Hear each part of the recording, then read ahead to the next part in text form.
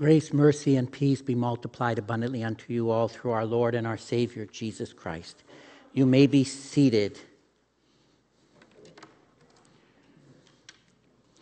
We're going to take a look at the reading from James. In eternity past, God the Father and God the Son, they knew that we would sin. They knew that we would rebel. They knew that we would walk away from them.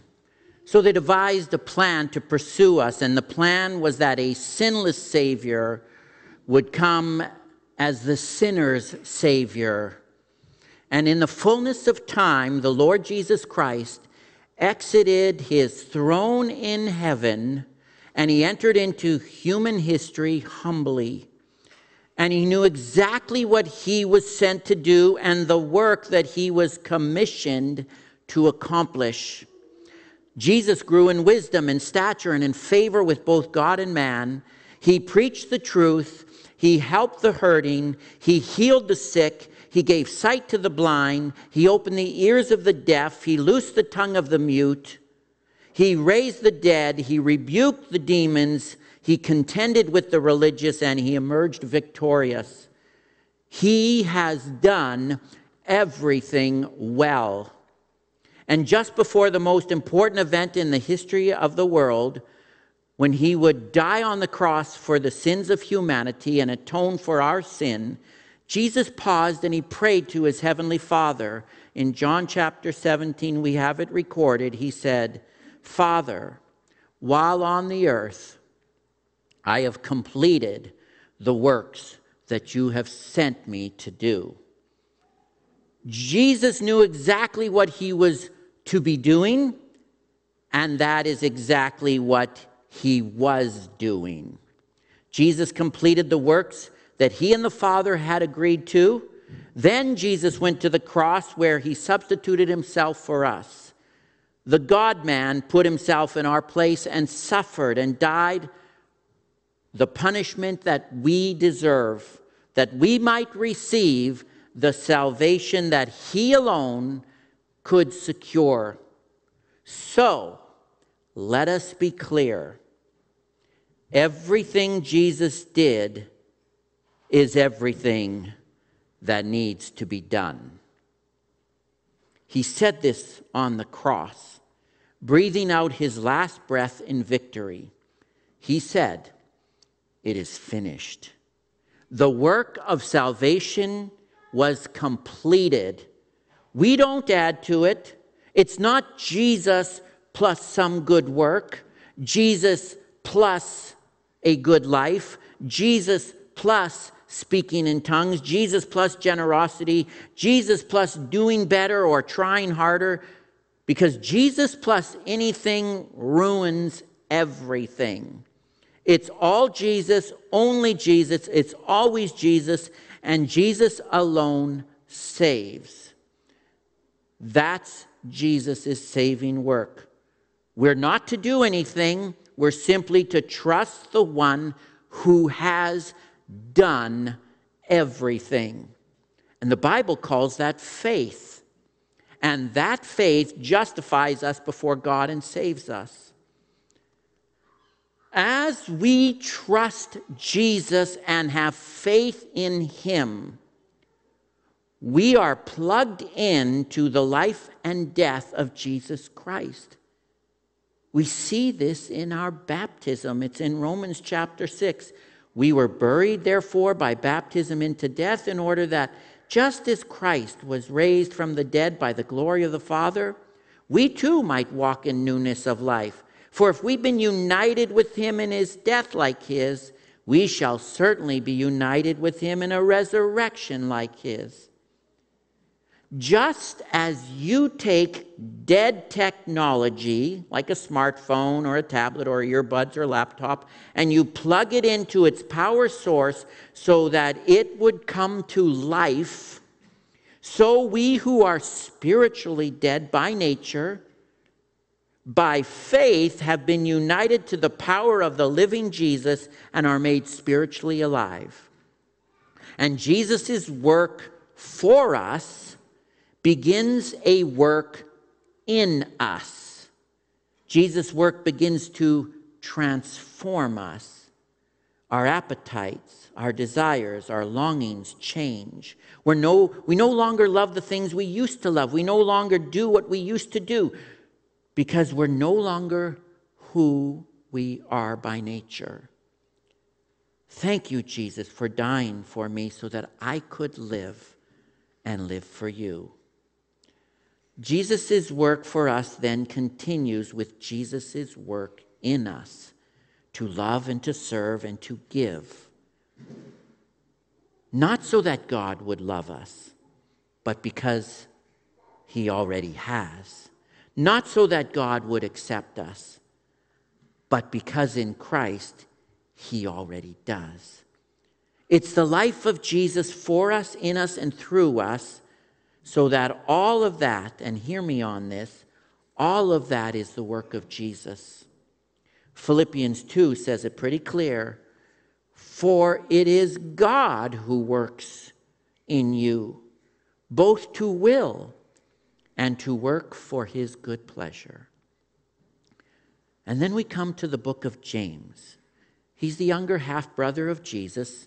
He's likely the pastor of the church in Jerusalem, and maybe even at this time or shortly thereafter, the church was scattered by the time the letter is written. And he's writing to religious people of the church, primarily Jewish converts, who have been going to meetings just like ours and hearing sermons just like we do week after week for a long time. And he's going to clarify to them Jesus' work and your works. He's going to talk about a counterfeit faith. Counterfeit means some aspects look real, but it's not the real deal. And he calls it dead faith. James 2, verse 14. What good is it, my brothers? He's writing to religious people, Christians like you and me. He calls them brothers. What good is it, my brothers, if someone says he has faith but does not have works? Can that faith save him? It's an important question. We're saved from Satan, sin, death, hell, torment, and the wrath of God. Being saved is incredibly important. But can dead faith save you from that fate? And then he uses a case study, an example. If a brother or a sister, fellow Christian, poorly clothed, someone in your church service, someone maybe in your neighborhood, in your circle, someone you might pass by, maybe it's a kid that walks to the bus stop in the morning and you notice they're standing in line for the bus, but that kid doesn't have a coat. It's cold and it's raining and that child is shivering and shaking. Or you see one lacking in daily food. Maybe it's a single mom in your church service, single mom in your neighborhood. They're trying to make ends meet. She's fallen short again this month. And as a result, she's distressed because she can't get food to feed her children. And one of you say, notice, you don't do anything, you just say. This can be a problem with the religious or anybody. You say to them, go in peace. You quote a little verse, give them a little Christian cliche, a little, when God closes a door, he opens a window. I'm sure he's got great things and plans for you. Just trust the Lord. Trust the Lord. I'll be praying for you. I pray he gives you a coat. Well, God already has given them a coat, and it's at your house and it's in your closet. Go home and get the coat and give it to the kid. Or, I pray that he gives you a sandwich. Well, he already has given them a sandwich. It's in your fridge. Go get it and give it to the one who needs food. If you're going to pray to your Heavenly Father for someone, ask yourself if you can answer that prayer before you pray it. Because God calls you to do that. If you can, you say, go in peace, be warm and filled.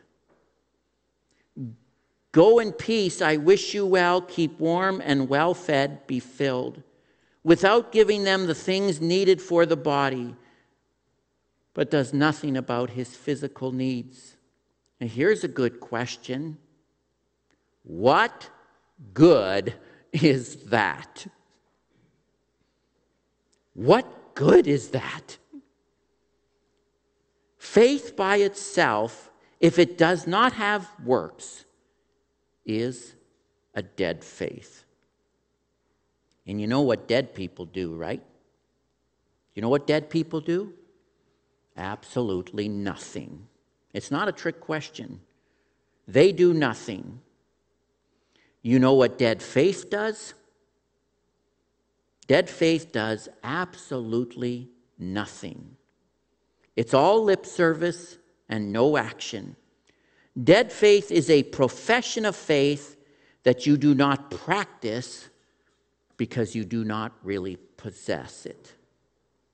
It's like the guy who says, I love my wife. Do you ever talk to her? Nope. Do you serve her? Nope. What, do you live with her? Not really. You don't love her. Yes, I do. Don't judge my heart. Well, the problem is your heart has overflowed into your life, and we see it. And frankly, there's nothing there. Dead faith is lip service, not lifestyle. Now, please, please, please, before you start thinking of people in your circle of friends and life that might have a dead faith, stop right there. These words are inspired by your Heavenly Father to you. So, as we like to do in church, we look at ourselves. And our Heavenly Father comes to us, and He loves us so much that He speaks honestly and forthrightly and clearly, because He doesn't want you to go through life thinking you've got the faith in the bank, but really all you've got is a counterfeit faith, a dead faith. So He's going to remind us all what a dead faith looks like. And dead faith is fruitless. It's fruitless. So let's ask ourselves, do I have a dead faith? And how would I know? You don't give. You don't serve. You don't really care. But you believe in God. That is a classic, lazy, lukewarm, lifeless religion. And the Bible talks about faith as alive. It's your living relationship with the living God. You can grow up in the church. You can sit in the church pew every week. You can have your wedding in the church. You can have your funeral in the church. Close your eyes one day, and you can wake up in hell. Because church doesn't save, Jesus saves. Traditions, they don't save, Jesus saves. Religion doesn't save, Jesus saves. It's not what you do, It's not what the church does. It's what Jesus does and whether or not you trust in him.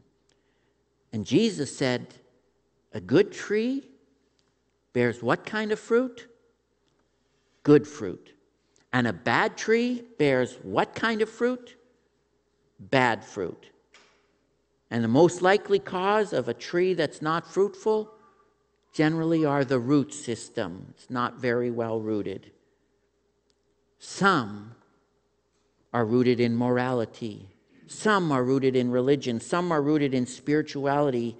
Some are rooted in tradition. But God's word says you need to be rooted in Christ and allow his life to flow into your life and through you. We don't want anything to do with dead faith. And the Apostle Paul puts it so beautifully in Ephesians chapter 2, verse 8, 9, and 10. For by grace, you didn't earn it, didn't deserve it. It was a gift. By grace you've been saved, past, present, future, conquered Satan, sin, death, hell, avoided the wrath of God. It's all taken care of. Take a deep breath. Close your eyes and say, thank you, Jesus. Thank you for taking care of my salvation. And he gives you faith. And there's the big word, faith, trusting in Jesus. And this is not even your own doing. It's not your works. It's the gift of God. Jesus' work, not a result of works so that no one can boast.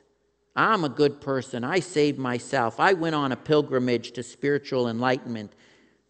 I give lots of money. I'm a godly man. No, no, no, no way. No boasting. You didn't do anything to save yourself. Jesus saves you, and Jesus did it all. And then he says, for we are his workmanship. In other words, Jesus is working on you, changing your desires, changing your nature, changing your inclinations, changing your priorities and your budget, changing your mouth, changing your lifestyle, changing your orientation.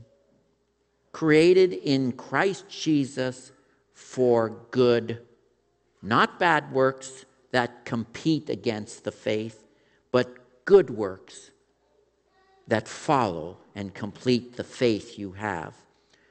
Not works that you're trying to make yourself a Christian, but works that show that you belong to Christ. It's Jesus' work for you. It's Jesus' work in you. It's Jesus' work through you. It's all Jesus' work. You're saved by grace through faith in Christ alone to good works that God has prepared in advance for you to do. And we don't do those works, giving, loving, praying, serving, growing, helping, trying, caring, out of legalism. You need to do this. We do them out of love. Jesus has done that for me. Jesus is doing that in me. Jesus wants to do that through me. He loves me. I love him. And I respond to that love by loving others. The result is the greatest joy, because you join Jesus on his mission of loving people. I'll summarize it for you. Internal devotion to God, which is faith, produces external devotion to God and love for neighbor, which is works, because a good tree bears good fruit. And God has prepared good works for you to do. That means in your life, even right now, there are people for you to love. There are people for you to talk to about Jesus. There are things for you to learn. You haven't finished learning yet. There are ways for you to grow. There are desires that need to be changed. There are mindsets that have yet to be altered. There's generosity for you to share. There's a kingdom for you to serve in. And there is a mission for you to be a part of. And Jesus invites you to join him in this wonderful, glorious, good work of the gospel, moving through the nations of the earth and starting in the lives of the people you know. We've got a lot to do. We've got people to disciple, hurting people to help, lonely people to comfort, and poor people to feed, and children to teach and mature, and leaders to equip. We've got new endeavors to try.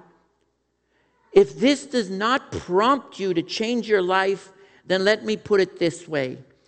The same love that got Jesus off of his throne in heaven, got Jesus into history, got Jesus caring, loving, seeking, serving, saving, and saving you, is now at work in you. And it's not us, it's Christ in us. Think about that. Now you know why you're here, why you're still here. Now you know why you've tuned in to church or you've come to church today. Work of God. Now you know why you were born. Now you know why you have the experiences you have, and the gifts that you've been given, and the skills that you've developed, and the opportunities that God has set before you, because he has good works for you to do. And here's more good news. God doesn't need you, but he loves you just like a good father allows his children to participate with him in the things that he does. Our loving Heavenly Father loves to have his kids to go to work with him. And we get to see what he's like, and we get to see what he's doing, and we get to see what he's working, and what he's building, and what he's changing, and how he's influencing the lives of others.